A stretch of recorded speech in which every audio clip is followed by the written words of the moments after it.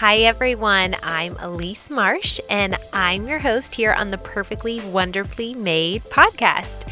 Thanks for joining me again for episode 7 this week. I can't believe we've already had 7 episodes. I believe the journey to becoming a parent allows each of us just a glimpse into the heart of a creator who so desperately wants us to know just how chosen, designed, called, and beautiful we all are. He sees you perfectly, wonderfully made. I'm so glad you're here. Whatever you're doing today, I pray you are encouraged by these women who share stories about what God is doing in their lives.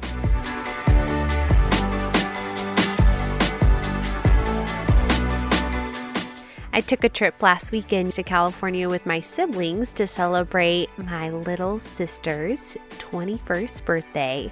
And boy, did that sunshine and that warmth feel so good, you guys. I had the chance to sit down with a man who was recently affected by California's wildfires just this month. It was actually his first day back to work when I met him. The road to his home had just reopened a few days earlier, and he was teary and sober to the reality of the devastation that he had just so recently experienced. He was just the cutest, sweetest little old man, and in the wake of his loss, he was so kind and so sweet and so caring, and you could see the heartache and the compassion of a person who had loved so deeply for so many years of his life. It was pretty amazing. And though it certainly wasn't the same, I felt so much empathy for this man who had lost so much from the fire. You know, as some of you know, my in-laws' house was destroyed by a fire almost a year ago. Just in a couple months, it'll be the 1-year anniversary. And it's so wild how easy it is to remove yourself from situations and disconnect from loss that others have experienced. You know, we see stories on the news or social media or Twitter or Facebook. But until we have had a personal connection with an experience or a person, it's really hard to develop empathy for others in a situation that isn't like our own. And I just left that conversation this last weekend with that man, thinking just about how much deep hurt and devastation everyone in our world experiences, whether we know it or not. But the love and the grace we extend to each other will change the world. Whether it's taking just a few extra moments to hear someone's story or showing compassion to the mom who has this screaming toddler on the plane, which I definitely witnessed this last weekend. We all have our stuff and we all need love and a lot of grace and so much more than we know sometimes. Well, guys, I got to chat with the lovely Katie Knutson today, and you all are just going to love this mama. Katie shares her 2 home birth stories with us and what her life looks like living in a small town raising 2 little boys. Katie shares her heart with us and so honestly shares about what life looks like in the thick of it, just in the middle of the grind with those 2 little people who she loves so much. We talk about extending grace to our kids and what it looks like to ask for grace and give that to others. I know you're going to enjoy this conversation today, so let's get to it.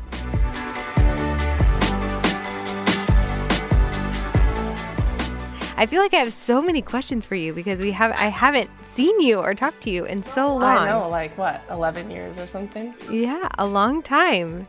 So where are you living? So I live in Port Angeles, Washington. It's over on the peninsula, and that's where my husband grew up. And so his family lives here. We met in college down in Oregon, but we came back up here, and I love it. I love living in a small town. I mean, I grew up in Puyallup, so some people say that's a small town, but now I know that's really not a small town. It's not a small town. No, but, and I like the suburbs too, but living out here is so nice. I mean, like the grocery clerks know who I am. They've watched my kids. Yeah, they watched my kids. Like they've seen me pregnant, and then now they're always like, "Oh my gosh, they're getting so big now." And The bank tellers know who I am. I can go in and be like, oh yeah, by the way, I need this. And they're like, yeah, we'll do it for you, no problem. Oh, wow. I love like now that I've lived here long enough, I can be out or like driving down the road. I'm like, oh hey, there's so and so. I wonder how they're doing today. Or we're out and like, oh Wow. yeah, there's seen like 5 people I know in the grocery store today, and it's just kind of fun. I always wanted to be that person growing up. I always wanted to be that person that was like a regular somewhere. And so now I feel like I finally achieved that. Like I'm a You're a regular because, everywhere. yeah, exactly. That's awesome. What does your husband do for work? He is he's the managing director at Armstrong Marine. So it's an aluminum boat building company. And he's kind of the head honcho. I mean, he doesn't own it, but he's like the boss man. So it's He fun. runs the place. Yeah, yeah. That's awesome. So how long have you guys been in Port Angeles? We have been here for almost 6 years. Yeah, That's a long time. yeah, yeah. I love it. So you feel established there for sure. Yes, definitely. And I mean, now that now that we have kids and stuff, I don't know, I think eventually we'll get involved in different things. My husband used to play softball, then we started having kids, and so that kind of all just got too crazy. Right. But I think, someday hopefully our kids will play sports or be involved in, something in the community. And yeah, we're definitely getting established, and we bought a home, and we've been slowly but surely working on that, removing it from the 1970s and into the 21st century. But I really like it. And we live about a mile or a couple miles from my in-laws' house. And so it's nice to be close to them. But it just feels like we're more out in the country. And so it's just quiet. And I mean, like I'm at my in-laws' house right now, and I can like see cows over in the field and see the mountains. And I just like that life is slower. It feels slower out here.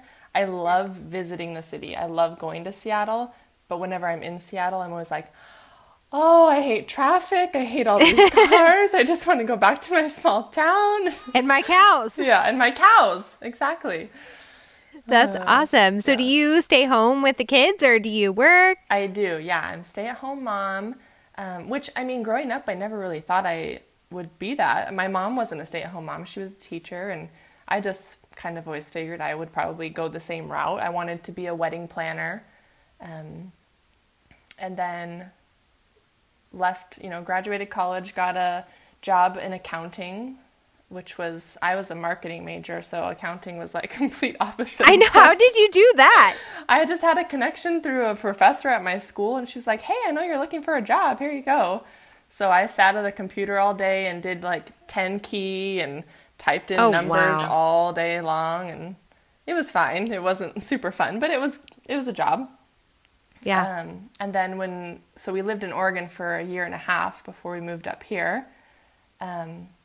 And I worked for a little bit when we first moved up here, and then I actually got fired.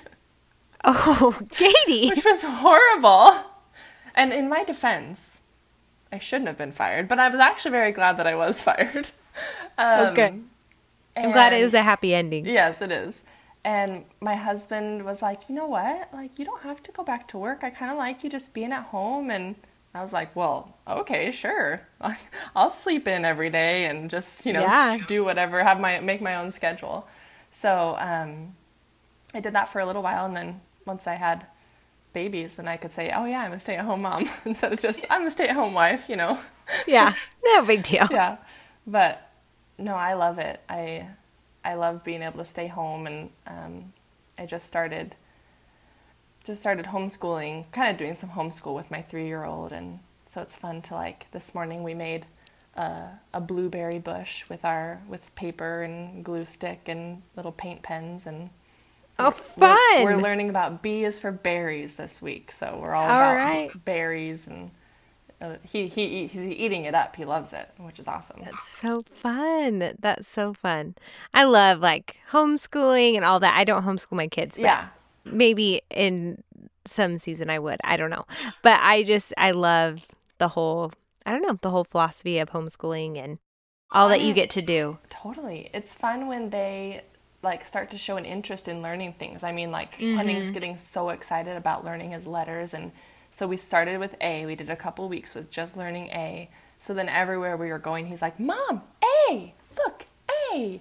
Or he'd interrupt, like going to the bathroom because there's a sign in our bathroom, and he'd say, Mom, look, A. I'm like, yes, good. Pay attention to where you're going to the bathroom. But yes, that is an A. Good. Good job. Yeah. Oh, that's so fun. Okay, so how did you meet your husband? We met in college. We both went to George Fox down in Oregon. It's in Newberg. And we were both freshmen living in the same dorm. So there was a boys' side and a girls' side. And my roommate had a math class with him, and she told me about this guy that was so cute, and she had math class with him. So she really wanted me to meet him. I don't really know why. Maybe just because she thought he was cute, so she wanted to, share his looks with me or something. But and so I met him, and he actually had a girlfriend at the time who lived back home, and he was a really friendly guy. He was just the kind of guy that is outgoing and knows everybody, and everybody knows him. He was a baseball player, and just a really nice guy. But he had a girlfriend, and so I was like, I don't want to step on her toes, and I want to be respectful of that. So I was just that whole first year of college, just building a friendship with him, and all the while having a huge crush on him, and and trying not to be awkward because I had a crush on him. Yeah, so then after freshman year, he went home and ended up breaking it off with his girlfriend, and I didn't know at the time, but he did like me.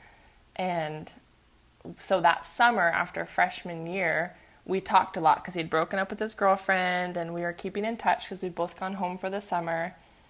I remember my family and I went to Hawaii, and that whole trip, I had just spent the whole trip like texting with him, and like we have pictures of me just on my phone on our family vacation. And at one point, and I don't really remember why it was, but at one point during that trip, we were texting, and I just suddenly felt like he doesn't like me. He's never going to like me. I'd never had a boyfriend before. I'd never had a guy actually like me. And so I was like, this is going to be like it is all the time. I have a crush on this guy. He doesn't like me back. He's just going to want to be friends. Why am I wasting my time? I'm going to get heartbroken. And so I actually just stopped talking to him. Just like he would email me, or we used to do, was it Skype Messenger? I think it was Skype chat. We used to Skype chat or send messages a lot, and I would just be like, oh yeah, I'm really busy, or wait forever to answer his emails back. You're like, I am not going to make this easy for you, bud. Yeah, I'm like, what, I'm just going to, I'm not with you. I'm just going to act like I don't like you anymore, because if I can just decide I don't like you, then I just won't. So for the rest of the summer, I didn't talk to him, and we went back to school sophomore year, and my parents came with me to move me in, and they had met him a couple times that summer. I had invited him to my birthday to come with my whole family out to lunch. He drove over from Port Angeles to come have lunch with my family because we were just friends. Right, that's a normal thing to do. Of course. He went to a Mariners game with me and my parents, and so when my parents were down there, they were like, Katie, we want to say hi to Perry because we met him and we liked him and we want to be friendly. So you need to tell him that we're here and we would like to say hi. And I'm like, oh, fine, I will. So I texted him, and we were going to meet in the student union building. And as soon as I saw him, I was like, oh, crap. I still like him. Like, as soon as I see him, I like him. I can't just put him out of my mind. So we said hi and all of that. And later on, I don't know if it was that same day or that week or something, I was still moving in. So I asked him to come help me hang I think it was a map. I asked him to come help me hang a map on my wall. And we started hanging out more because I just realized that, if I'm going to see him all the time, I really like him. And so I'm just going to have to settle for being friends because he's not going to like me, but I can at least be friends with him. And so we started hanging out a lot, and I remember one late night conversation and I was so nervous to be sitting there talking to him. I had this necklace on that was like a suede, not suede, I don't know, like a suede material that was the like necklace part. And I kept moving the bead on it back and forth because I was so nervous that I ended up rubbing the whole thing off. And it just like disintegrated because I was so nervous just going back and forth talking to him. And I finally got him to admit that night that he did like me. Wow. And I remember going up it was late at night that he had admitted that he liked me. And I went back up into my room. My roommate was asleep, and I was just like on cloud nine because this boy liked me back and I liked him, and I didn't even know what to do with myself. I think I might have even woken her up and told her, I don't remember, but You need to hear this. guess what? So, so we dated, and we just had our 10-year together anniversary on October 4th. So he asked me to be his girlfriend October 4th, had my first kiss, his first kiss. And yeah, we dated, got engaged right before senior year. And then we got married like a month after graduating. Wow. So yeah, That was my busy.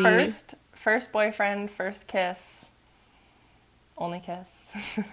Wow. Yeah. That's awesome. Yeah. That's awesome. So how long have you guys been married now? We've been married for 7 years.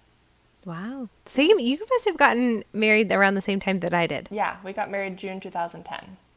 Okay. And we got married in March. So Yeah. just a little bit after us. It's nice when you get married in 2010 because it's easy to remember. Yes. You never forget. It's really nice.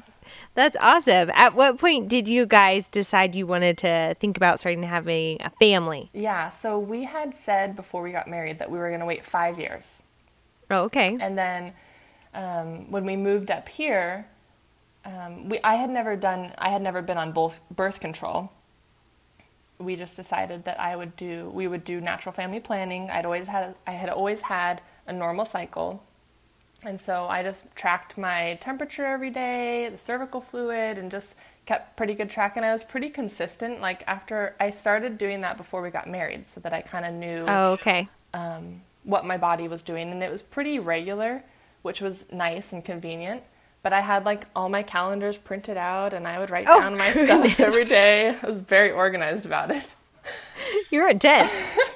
And so then after we moved up here, that first summer, so it was like 2 years into marriage, we decided, okay, we're not going to actively try, but we'll just stop preventing and we'll just see what happens.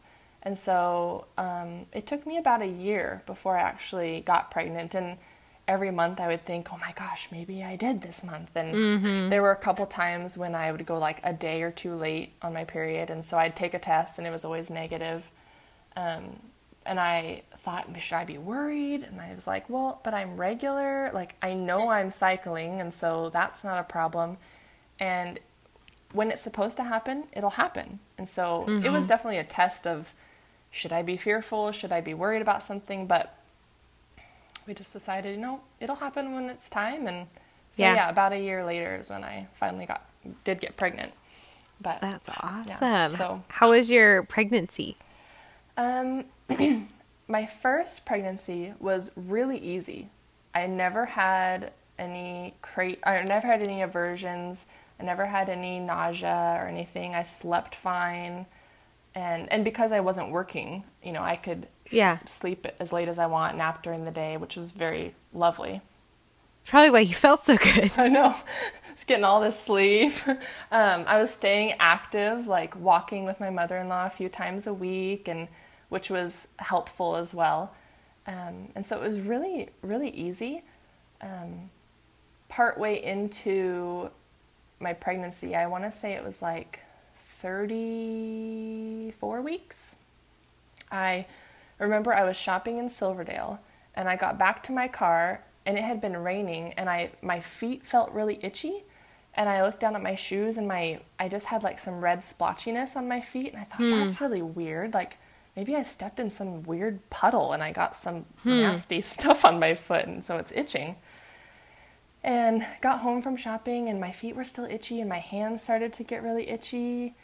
And I thought, this is really strange and really uncomfortable.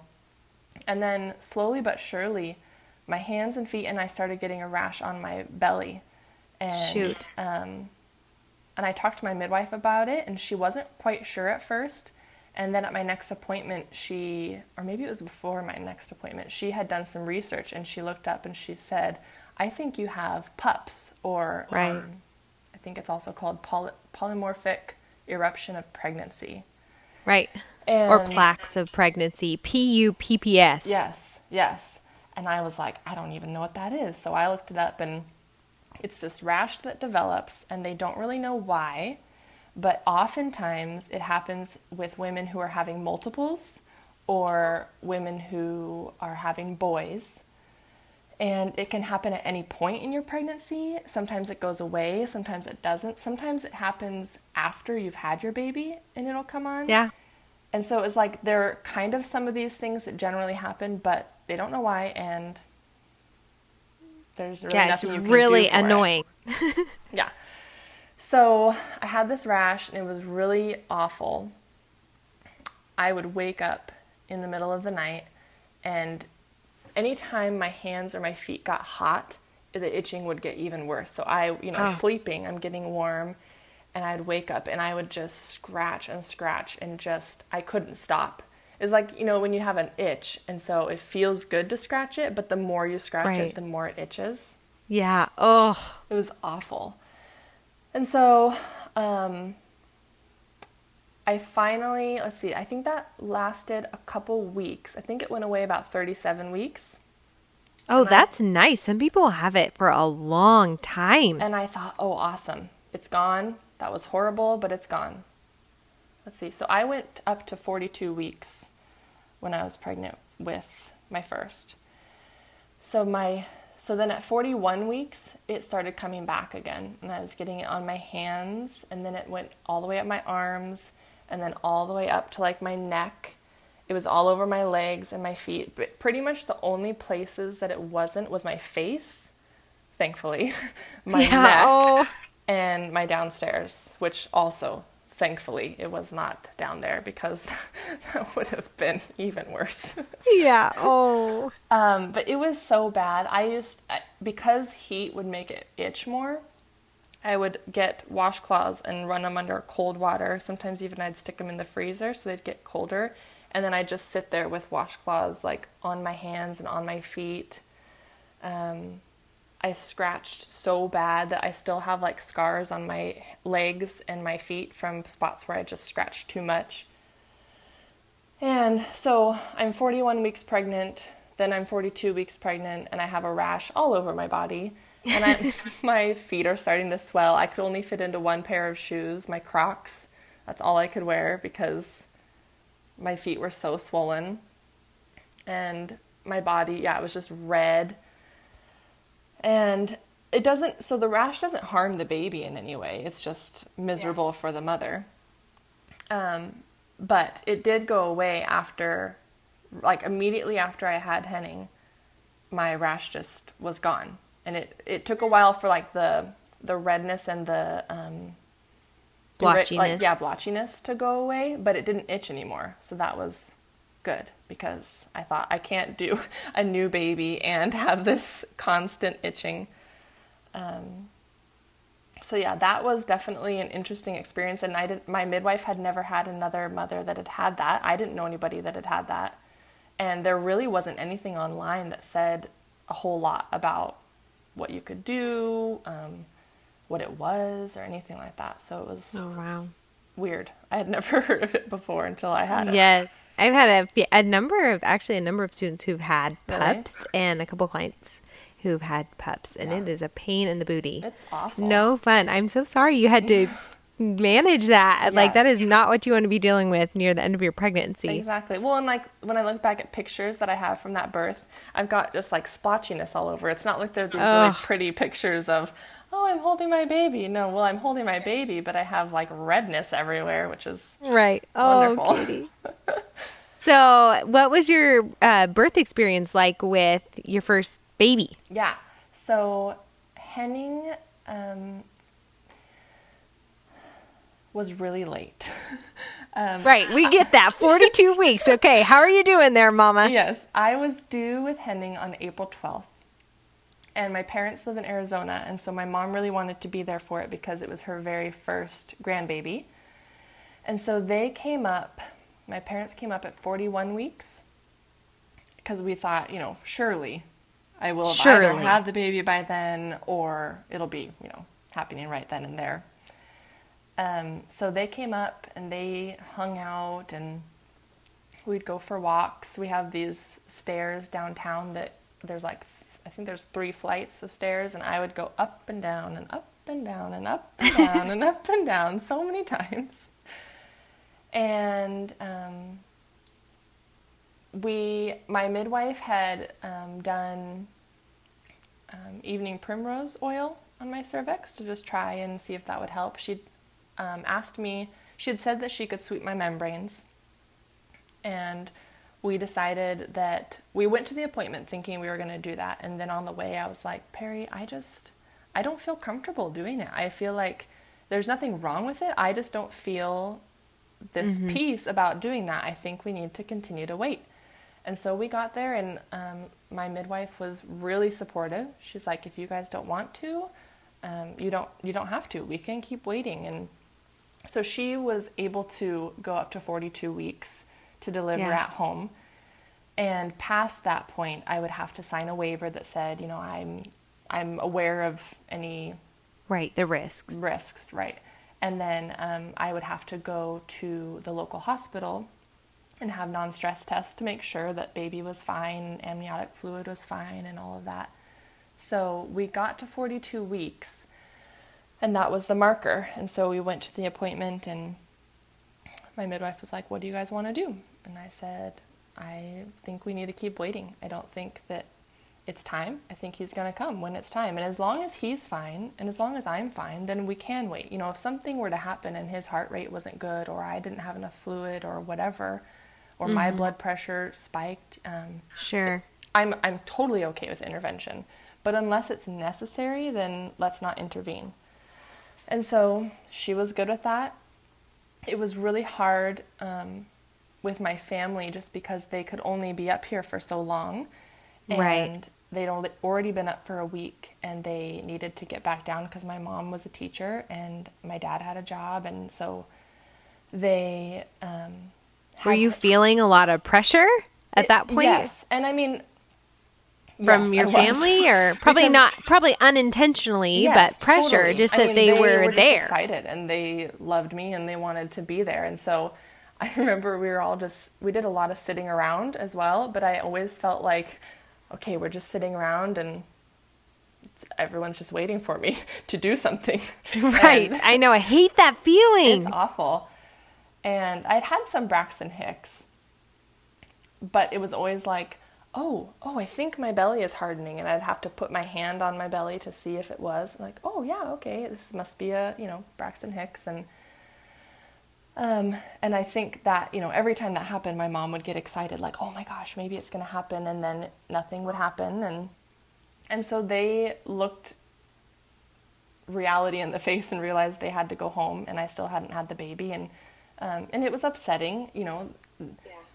I think there were just a lot of emotions involved, and so I think it was a bigger deal than maybe it needed to be, but at the same time, it was the first grandchild, and it meant a lot to her, and it meant a lot to me that she was there, but I don't know, I wasn't going to go get induced just because my mom was in town. Sure. And so they ended up having to go back. My dad flew home.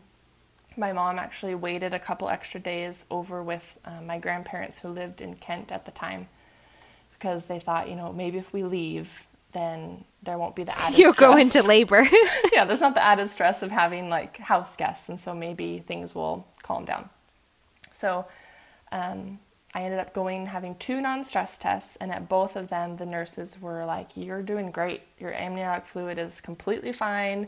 Baby's heart rate is great. I mean, they hook you up and you have to sit there for like long enough for them to see enough movement of heart rate and all that. But at both of them, they were like, yeah, you're fine. If you want to keep waiting, go for it. I'm like, okay. I don't want to keep waiting, but I will. And so then, and obviously when you're overdue, people give you all of these different remedies for how you can get the baby out. And so, believe me, we tried all of them. I was trying anything. Spicy food? Sure. Pineapple? Sure. Yeah. Intimacy? Great. Let's try it all. It wasn't working. But I will say that it was nice to just have me and my husband again for a couple days, because I think it did. They didn't add stress intentionally, but when you have people in your house and your rhythm's kind of thrown off, it's just, even if you're not consciously aware of it, I think it does add something. Oh, definitely. And you feel watched. Yeah. And it's already 2 weeks past my due date. Sure. So I'm ready for it, but I can't. I'm walking, I'm doing everything I can. So, so we ended up getting Chinese food, and we stayed up to watch a movie or something, and ended up going to bed. And I think around, what time was it? I think it was like 1 o'clock in the morning. I kind of woke up and was having some contractions, and I was like, oh, okay, I think this is happening. Yeah. And so I tried to sleep during them, and I think a couple hours later, we finally called. They were getting to the point where I was having more trouble sleeping. It wasn't like I could sleep in between. I needed to kind of breathe harder through them. And we called my midwife, so she came, and my mother-in-law, she was going to come down. And so they all showed up. We got the birth tub set up because I wanted to do a water birth. And I labored in a bunch of different positions. I mean, I tried bouncing on a ball and leaning over the bed, leaning on my husband, kind of standing and swaying. I did get in the tub, and that was lovely because, first of all, I had the rash, and so it felt better in water. And as long as the water wasn't too hot, then it felt better. If the water was too hot, then I was getting itchy. But, and it was also nice because I was weightless. I didn't have to feel this big belly kind of hanging around. It was just kind of like I could sit there and really relax. So I remember at one point, my mother-in-law made me some toast. And she came and was like, here, you need to eat this so that you have extra energy. I was like, okay. So I ate it, and I was like, this is the best toast I've ever had. I distinctly remember thinking, this toast is amazing. Rocks. Yeah, you buttered this perfectly. And so, yeah, I labored, and we had taken a birth class, a Bradley Method class. My midwife had recommended that, and that was really good. I think that helped so much because not only did Perry and I learned things, I mean, I knew about birth, but there were a lot of detail things that I wasn't aware of. And so we learned all about the different phases and transition and what's going on with your body and all of that.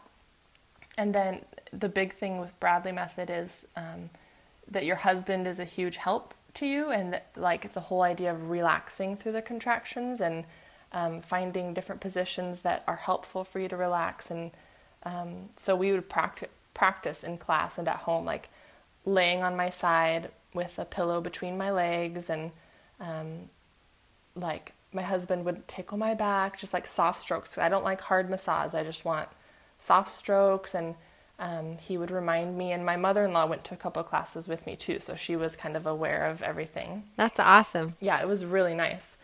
And so when each contraction I had, when I'd start to kind of get tense, they'd just be like, okay, relax. And I would mentally think about relaxing from my head all the way down to my toes. And I really think that helped, especially in my first labor, because it was longer.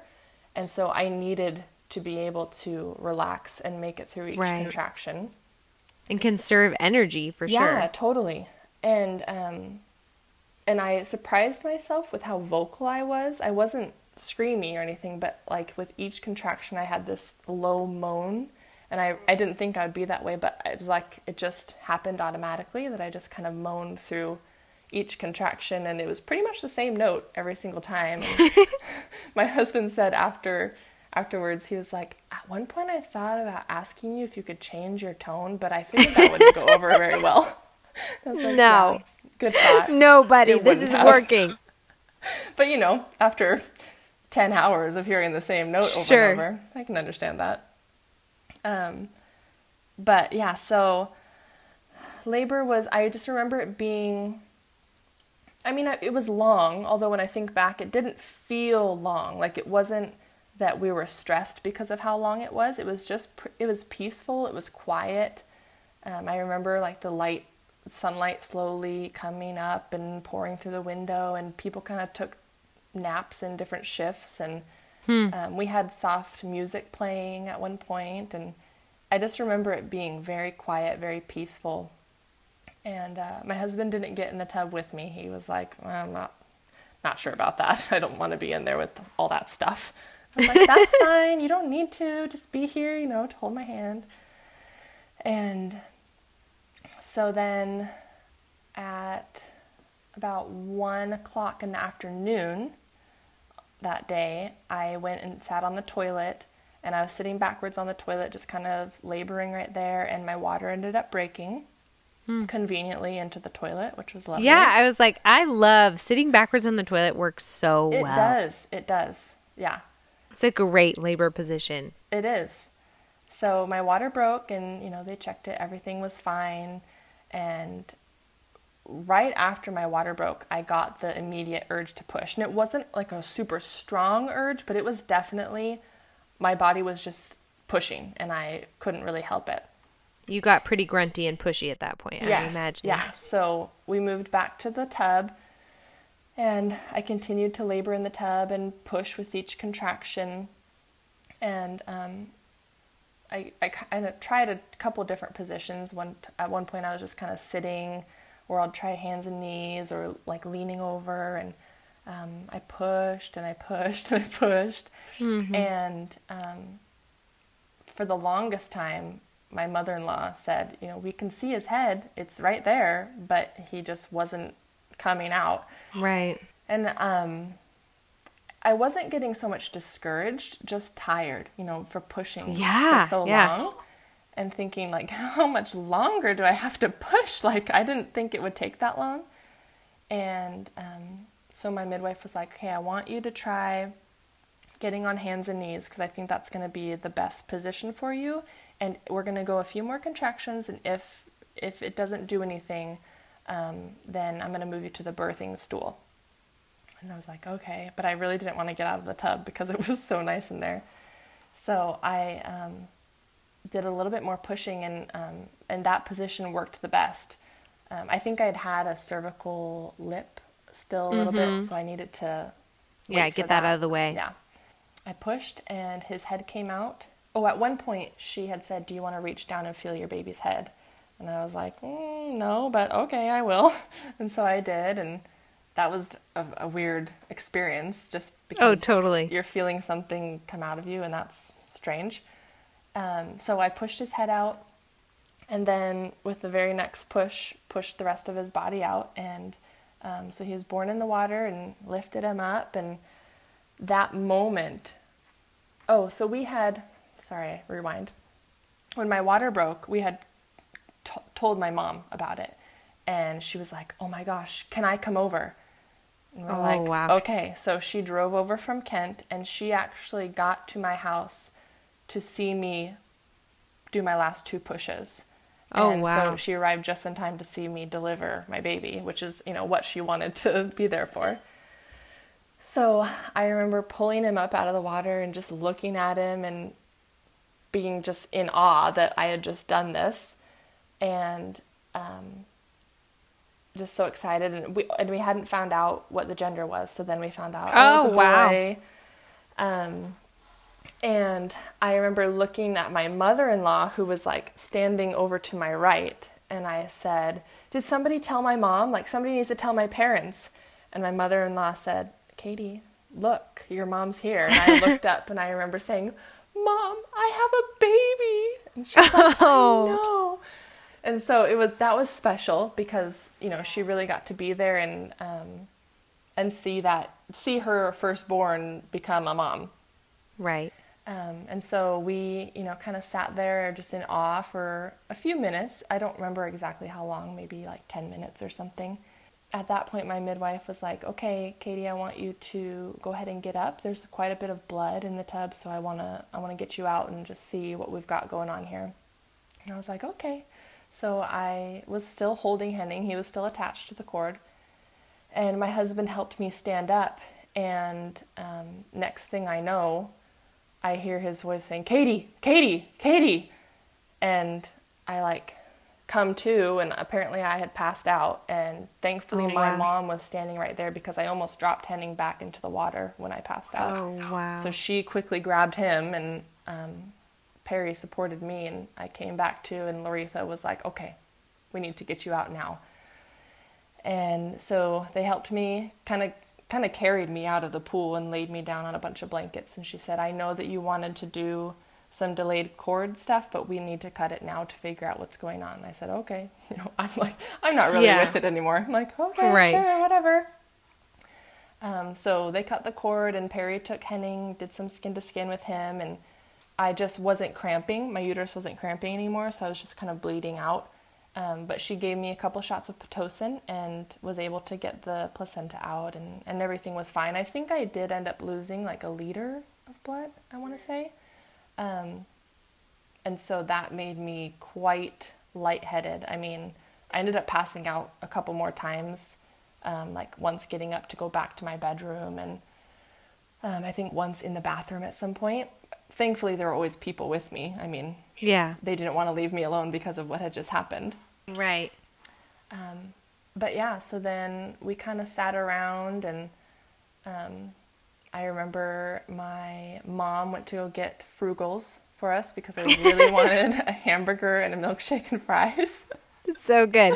My father-in-law loves Frugals. Yes. That's what it reminds me of. It was exactly what I wanted, and so she went and got that, and so we were sitting around, and my midwife weighed Henning, and he was 9 pounds, 14 ounces, and we were all just like, wow. What? Like, that's huge. That's a big kid, Katie. He was a well-cooked baby, for sure. He was 42 weeks. And yeah, big baby. Yeah, so, so recovery was difficult, just in that I had lost so much blood that I really couldn't do anything. I mean, I got moved back to the bed and finally got in the bed after passing out a couple more times, but I felt so weak, and Perry had to continually monitor my heart rate and just make sure that I was doing okay, and I wasn't allowed to hold Henning standing up, or definitely not hold him walking. So I didn't even change any of his diapers until he was like 5 days old. Oh, wow. Because I couldn't. Hey, that's not a bad thing. I know. That was a good part of the deal. But the other hard thing was that I couldn't even, they kind of cleaned me up with a washcloth and stuff, but I couldn't go take a shower. I couldn't even sit on the edge of the tub until a few days later, which, that's not a big deal. It just, except you feel grody. Gross. You want to clean and feel like a person again. Mm-hmm. So the first time I actually held Henning and walked with him, I did try it he was 5 days old, and I walked so slow because I just didn't have any energy, and I was afraid I was going to drop him. So that was definitely not what I had expected, but I recovered fine. I didn't have to go to the hospital or anything, and I was doing all right, but it took a while to feel okay, I can stand up without needing to hang on to something, or I can walk around without feeling like I'm gonna just fall over, which is good. Right. Yeah. No, I can relate. I definitely understand that for sure. Yeah. How was your husband? How did he transition to kind of life as a dad? He did really well. So Henning was born on a Tuesday, and he was able to take the rest of the week off of work. At that point, he was just working in sales, so he wasn't needing to be there necessarily. And so he was really good. He had when he was 13, his mom had a baby, and so his younger brother, I mean, he kind of did a lot of that stuff when he was a teenager. So it was very familiar to him, which was nice. You know, I was confident that he knew how to change a diaper. I was confident that he knew how to swaddle and how to do all this stuff. And so that was lovely. And he just, yeah, he transitioned really easily to all of that. And and Henning was a really good nurser, so I was able to nurse him, and I did have a lactation consultant come to the house, because at that point, our local hospital made house calls, which was awesome. Oh, wow. Considering the fact that I'd lost so much blood, I wouldn't have been able to go to the hospital and have them check it out. So that was lovely that they made the house call, and she kind of helped me with his latch a little bit, and yeah, I had started to kind of get a little blister, but once she helped me with his latch, it was fine. I never had any other issues with him nursing. That was a very, very good transition for, you know, I'd never done it before, so. Yeah. That's awesome. Yeah. How did your relationship with Perry change after you had Henning? I think it's so hard to like think back now, because now I Right. have 2 kids and I'm thinking, oh, life was so much easier back then. Yeah. Did I even exist I know, before kids? I know. But it was difficult just to find the balance of, you know, how do we do all of life with a baby now? But honestly, when we had one, we just took Henning everywhere with us. So Perry was playing softball and I'd just come along and bring baby, and he'd sit in his car seat or be in like a carrier, and we'd watch games, and we'd go out to dinner. And I mean, I look back now and think, you know, first time was pretty easy because he was the only one I had to worry about. And we were both just so excited to have a baby that he just fit right in with us and was chill. And well, he hated the car seat, which made drives not so much fun. But other than that, he was a really just easy kid, which was nice. Yeah. That's awesome. At what point did you guys start thinking about adding another baby to your family? So I got my cycle back when Henning was about 9 months old. And at that point I thought, well, I mean, I'm fine. If I get pregnant now, like, that's fine. So I never started taking my temperature or anything again. We just thought, when it happens, it happens. We're not going to actively try, but we're not going to prevent, kind of like what we had done before. Right. So I got pregnant in June of 2015. So Henning was like 14 months old. Oh, okay. Yeah. That's perfect. Yeah. Perfect so- timing. Exactly. And it's funny because I actually got pregnant with Henning in July of 2013. So both of my babies were born in April, because apparently that's just the time when we get pregnant. I don't know. That works well for you. That's just our time of the year. But yeah, so got pregnant with my second baby, and pregnancy was still pretty, I mean, relatively easy, although I didn't have nausea with Owen, but I had awful motion sickness. So we could be just Oh, wow. like driving down the road just to go downtown, and I would just be like so car sick. Unless I was driving, then it was fine. So I actually did a lot of driving at that point when I was pregnant. Usually Perry drives, but I was like, please, can I? Because I don't really want to be sick right now. And I never threw up. I just would feel just motion sick. And so that lasted, I think, just through like the first trimester, and then it kind of went away. And then about 16 weeks, I think I started to get these red bumps on my belly. Well, at that point, our dog was having an issue with fleas. And so at first I thought, well, maybe they're flea bites. I don't know. That's weird that they would be on my belly, because we have a huge lab boxer mix, so she doesn't just sit on me. Right. But I thought, well, maybe they're flea bites. I don't know. But they continued to get bigger, or the rash continued to spread. And then pretty soon I also had issues with my fingers, was getting really bad, like itchy spots, and that turned into like water blisters on a few of my fingers. Ugh.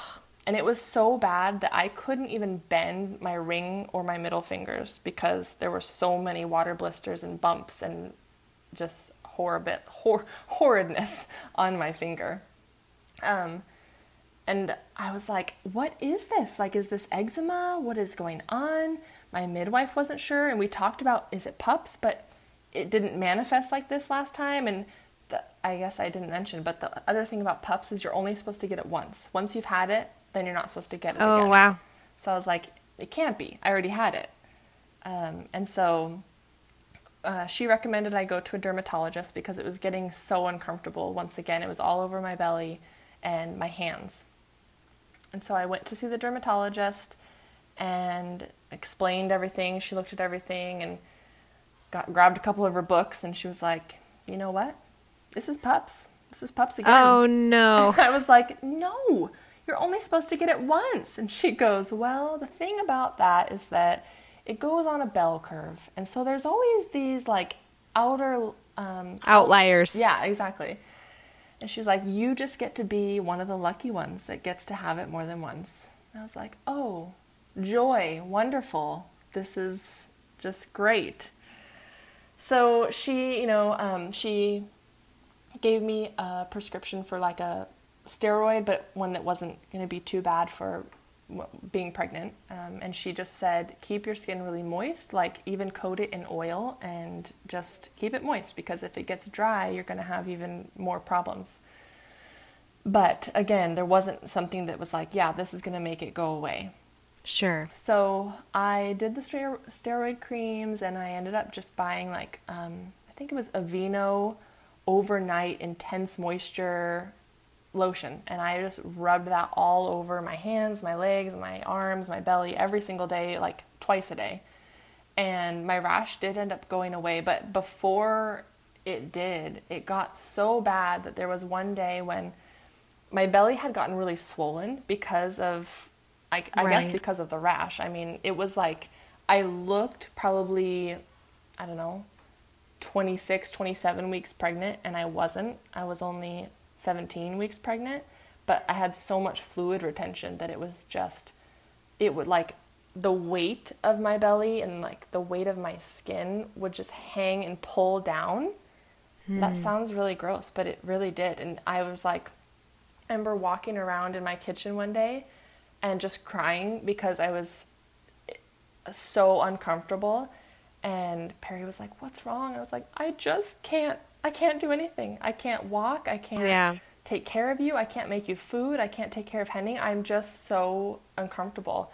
And he was like, go lay down. I want you to rest. And so I went to my bed and lifted up my shirt and put like ice packs around my stomach because that would help it not itch so much. And my mother-in-law came over at one point and was just praying for me, and I was crying, saying, why is this happening to me? Like, why? And she was like, I don't know. But just to have her sit and pray for me, was an encouragement. And so slowly but surely it did go away.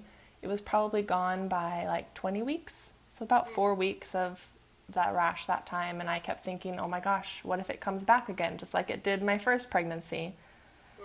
And so I just kept moisturizing. Like anytime I could think of it, I just put more lotion on. And at least for me, that seemed to help that time because it never did come back, thankfully. That's awesome. I don't know if it'll come back, next time I get pregnant or not. But hopefully at least next time I'll kind of have a better idea of how to handle it. But yeah, so that ended, and the rest of my pregnancy was fairly easy. I did have to take an iron supplement because I was pretty anemic, and I just remember being more tired, partially because I was anemic, but also because I was chasing around, a toddler and wasn't able to just nap whenever I wanted to. Sure. And so other than that, it was pretty easy. So what was your labor like with your second pregnancy? I went to 41 weeks and still hadn't had him. And then I went a couple more days. So Henning was 17 days overdue and Owen was 9 days overdue. And with Owen, so Owen was born on a Monday. And on the previous Saturday, Henning had woken up and he had like a flu bug. And so we spent the day just cuddling him and giving him crackers, and I think we even let him have a little bit of like soda. At that point, he'd never had anything, but we were like, we'll try it. And he seemed to be better by Sunday. Well, then Sunday evening, Perry and I went to bed, and we both woke up at different points throwing up because we now had the flu bug. So I'm 41 weeks pregnant, and I'm like bent over the toilet throwing up because I've caught the flu bug now. And it was so uncomfortable. I mean, throwing up is never fun anyway, but you have this huge belly and you're trying to lean over, and it's just not good. And so at some point in the middle of the night, I want to say it was like 3:30, I started feeling not just the crampiness from stomach flu. I was like, I think this might be changing into contractions. And I had texted my midwife and told her I was throwing up. And she said, keep yourself hydrated, try and rest, but also know that this might kickstart labor just because your stomach's cramping. That intestinal cramping is going to totally send you into labor. Yeah. So it did. And that's one way to be induced. Yeah. About 6 o'clock, I think it was, my contractions were like getting harder, and we thought, okay, this is the real deal. Called my midwife. She said, okay, like call me in an hour and I'll see where she is, because we kind of all figured that my first labor was 15 hours. We figured the second one probably pretty similar, or at least longer than what it ended up being. And so she said, call me in an hour. We called my mother-in-law. She was like, okay, I'm going to get up and shower, and, I'll be down there. So Perry went to go set up the birth tub. And so he's doing that. Mind you, he's also, been throwing up all night. So he's tired and not feeling well. My sister was living with us at the time. And so she had been, assigned the duty of getting Henning up and fed, and she was going to take him to my sister-in-law's house where she was going to babysit him for the day, and my sister was going to be there to like take pictures and be there for my birth. So I was laboring back on my bed, and pretty much like right after we had called the midwife, probably by 6:30, my contractions started getting really intense. And because I was by myself, because Perry was setting things up, Megan was getting Henning ready, I wasn't able to like relax and move through the contractions quite the same as I had the first time. And they just got more intense way more quickly. So I wasn't really prepared for that. I was like kind of just getting through each one of them, but not coping really well. Exactly. Yeah. And Perry came back, to check on me periodically. And so he got the tub filled up, but it had drained our water heater. And so we needed to warm up more water to get the birth pool to a good temperature. So I couldn't go into that yet, but Henning was up and eating his breakfast, and I had moved to our bathroom and was sitting on the toilet again, and my water broke. And that toilet works for you. Convenient place, And that was about 7:30 that my water broke. And my mother-in-law had just arrived, but hadn't come back to see me yet because she was, saying hi to Henning and stuff. And she said she heard me in the bathroom. Once my water broke, I was just like, had a contraction and immediately felt this strong urge to push and was just like moaning because it was so much pain. And she said she heard me and was like, oh my gosh, I need to get back there right now. And Megan heard me and thought, oh my gosh, I need to get Henning to her sister-in-law's house because something's happening. So I was on the toilet for a little bit, and I had told Perry right before my water broke, I had said, you know what, I think I'm going to feel the urge to push soon. And he was like, no, you're not. And I'm thinking, well, yeah, I think I am. Do you have a baby in your belly? I know a little bit better, but I didn't say that. I just thought it. So yeah, immediately felt the urge to push. And it was definitely different this time. It wasn't just that like little push. It was like, no, I need to push for serious. Like the roaring lion. Yeah. And my mother-in-law was like, okay, we need to move you back to the bed because I don't want you to have a baby in the toilet. And I'm thinking, I don't want to stand up because as soon as I stand up, I'm going to have another contraction.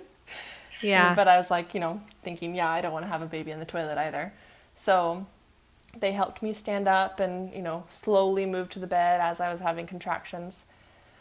And my midwife still hadn't arrived yet because, she was going to wait until a little while. But we had called her, I think right before that happened, and she was on her way. So I'm on the bed and I'm I remember like clenching my whole body every time a contraction would come instead of relaxing. And my mother-in-law would say, relax, relax. And I just couldn't. They were so much stronger and coming so much faster that it was really hard to even attempt to relax. And I was pushing with each time I had one. It wasn't like bearing down pushing, but it was hard pushing. And my mother-in-law was like, are you pushing? And I was like, yes, I am pushing. She's like, no, don't push. And I'm like, what do you think I've been doing? I am pushing, and you're not going to stop me because this is what I need to do. This is happening. And I remember thinking and saying, where's my midwife? Where is she? Like, why isn't she here? Because I'm terrified that I'm going to have this baby without my midwife here. And I mean, I've done it before, but she's the professional. I would like her to be here, please. Sure. So she finally got to the house about just after 8 o'clock. And she walks in the room and my mother-in-law's like, she's pushing. And my midwife is just like cool, calm, collected. She's like, okay, great. And she just walks in and she checks me. She's like, yep, head's right there. We're ready to do this. And she goes, Perry, we're going to have this baby on the bed. There's no time to get her to the birth pool. And so I was laying on my side and the contractions were coming and I was like clenching my legs together to like handle it. Wow. And Laretha was like, okay, my midwife said, I want you to move onto your hands and knees because you're clenching and I need you to open up your hips, let baby come down. And again, I was thinking, I don't want to move because a contraction will come. But I did. So I got on my hands and knees, pushed, head came out. And I remember saying, is the head out? Is the head out? And everyone was like, yes, it's out. Because I'd pushed so long the first time that I wanted to make sure it was actually happening.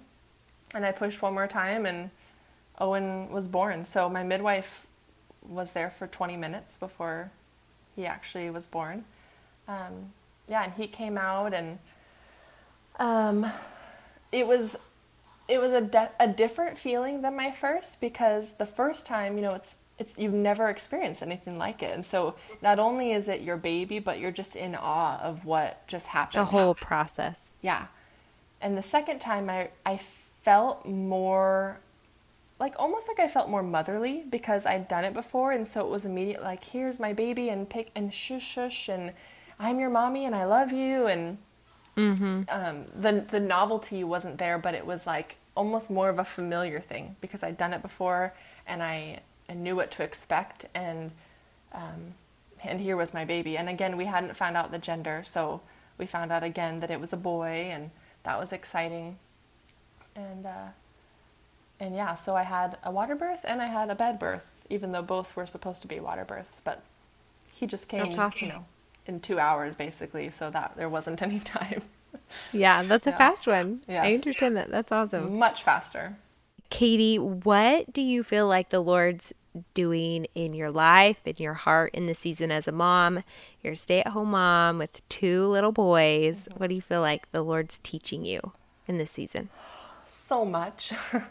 I feel like I'm in a season right now of just like in the trenches parenting. And I mean, I'm sure those trenches change as your kids get older, but my kids are 3.5 and 1.5, and they're both boys. And so there's lots of trucks and cars and wrestling and playing and pushing and throwing things. And they're both so different, but they get along.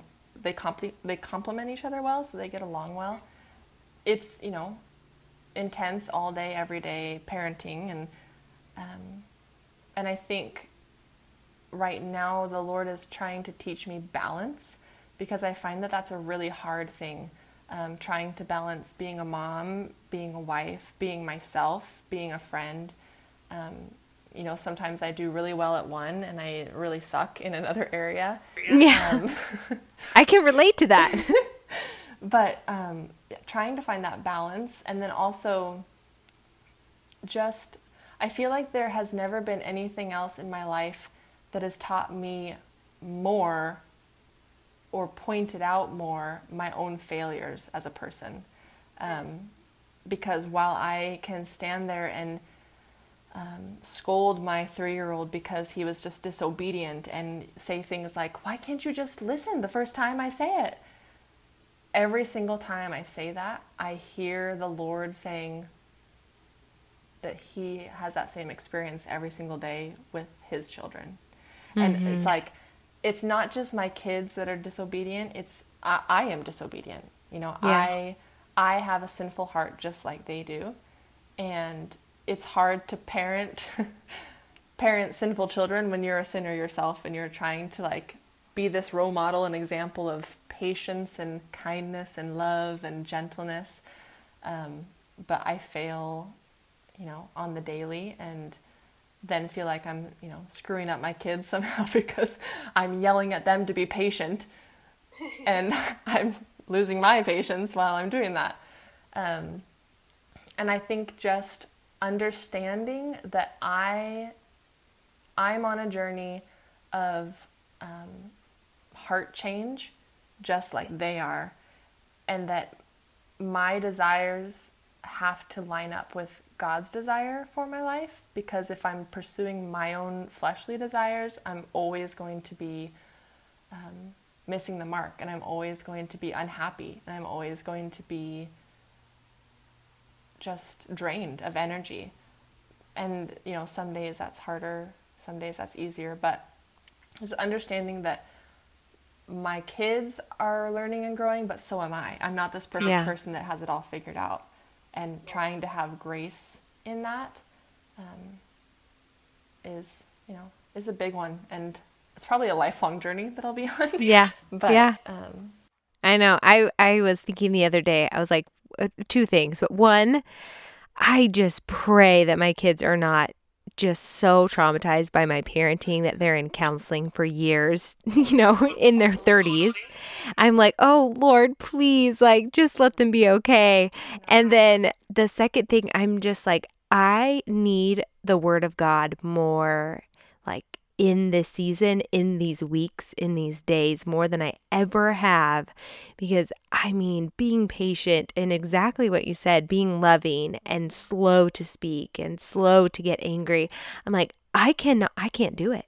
Yeah. Like, I can't do it without that daily, time of being in the Word. And, like, I was just praying this morning, like, God, like, wake up my spirit, like, let me be just alive in you today so that I can have a chance, an ounce of a chance of being patient and kind and loving with my kids when, golly, it's hard. Yeah, it is. I was just reading something this morning and it was talking about how our kids disobey not because we're a bad parent, but because they have sinful hearts just like we do. And we all need a heart change, because if I follow my own flesh, I'm never going to be pursuing what's right. I have to have that transformation of my heart in order to desire what God desires and be walking in the things that He's asked me to walk in. And honestly, like, I say this, although I don't even know if I've fully accepted it, but I think that if I, as a mom, am pursuing God and my kids see me, reading my Bible and asking them for forgiveness when I do something that I know I shouldn't have, or praying with them, or, attempting to model behavior, but seeing me fail and seeing me repent and come back to what I know to be true, that in reality, that is more of an example than me being a perfect parent, because they're not going to be perfect people. And so if I can model the behavior of, this is what forgiveness and repentance and, just trying to be a believer and a God follower, this is what that looks like, then they will have a better a better picture of that. And it's hard. I say that, but it's like, then I turn around and do something wrong again and just feel this immense guilt and like I'm screwing them up and failing at everything. But in reality, that's real life. And so I can't be this model of perfection because I'm not. Yeah, that's so good. Katie, what are 3 things that are changing your life right now? So I recently discovered podcasts, not just this one, but awesome. I love the Risen Motherhood podcast. Okay. They're 2 sister-in-laws, and they just talk about gospel-centered motherhood issues. And I love listening to it because it's like an encouragement of just from other moms of young children, and I can relate, and I don't feel like I'm alone in my own issues. Parenting journey. Yeah. So I love that podcast. I think one thing that has been life-changing, and I don't know why I've just discovered this. It's sad to me that I've just discovered this, but is just being in the Word daily. That's always been something that's been hard for me because, we get so busy with life and I'm like, I have all these million things to do, like scroll through Facebook for an hour. When I could, Whoops. Yeah. When I could be reading my Bible. And so that's something I've made a point to do. And I used to think, I need to do it before my kids wake up, which is hard for me because I'm not a morning person. And then I realized, wait a second, I can do it when they're awake. Then they see me modeling the behavior that I want them to do. And so I've made that part of our routine of first thing in the morning, they get some cereal to snack on and toys and books. And I just sit on the couch and I, remind them, it's Mom's Bible time. Like, I'll read you that book later, but right now I'm going to do my Bible time. And so I just, that's awesome. I'm just reading through Fruits of the Spirit and just trying to glean more. And so that's been huge because I feel like it starts my day off with good, life-giving stuff. And then I think just realizing life is about balance. And so there are so many different things that I could pursue, but is it what God has called me to pursue? And I think that's really important. And so that's not so much of a resource, but it's just this idea of, are you pursuing what God wants you to pursue? Because there's a lot of stuff out there you could be doing. A lot of choices. Yeah. But if we're busy with all of the wrong things, then we're not having time for any of the right things. And I don't want to be so busy that I forget that God's called me to raise my kids, that God's called me to make my house a home, that God has called me to be in relationship with Him. And so am I focusing on those things that I know He's called me to? Or am I trying to spend my time pursuing all of these other things that could make me happy, to some degree, but it's not what I know the Lord has called me to do. And so always just thinking about, okay, is this something that God has called me to, or is this something that is just going to eat up my time? But yeah, I think that idea is something I've been thinking about a lot and trying to incorporate into my daily life. That's awesome. Thanks, Katie. I've just loved chatting with you. It's been so fun catching up and hearing about your birth stories and what the Lord's doing in your life. I know a lot of people are going to get a lot out of everything you had to say. That was pretty incredible. So thank you. My prayer. Yeah, thank you.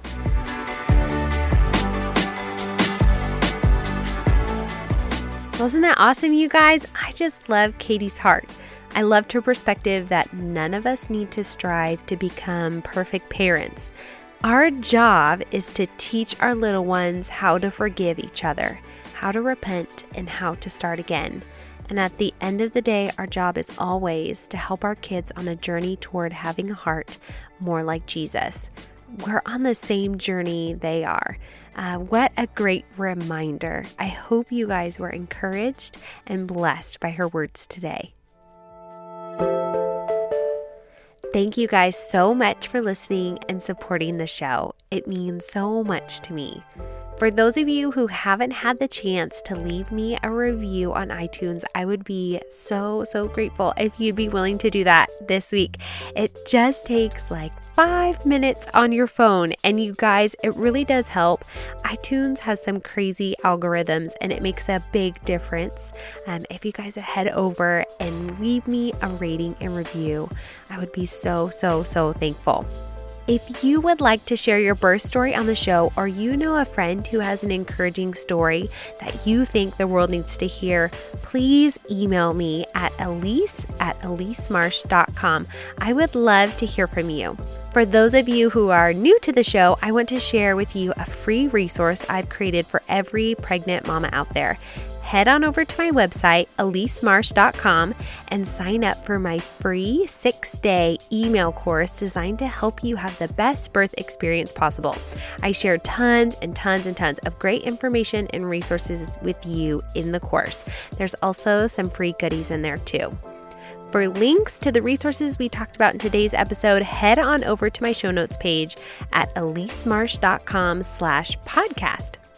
I would love to get to know all of you better. So you can find me on Instagram at Perfectly Wonderfully Made and on Facebook at Your Birth Class. I would love to connect with you guys there. To all of my listeners, thank you for being here. You are so important to me. Have a great week, you guys, and share the show with a friend. I'll see you back here next week.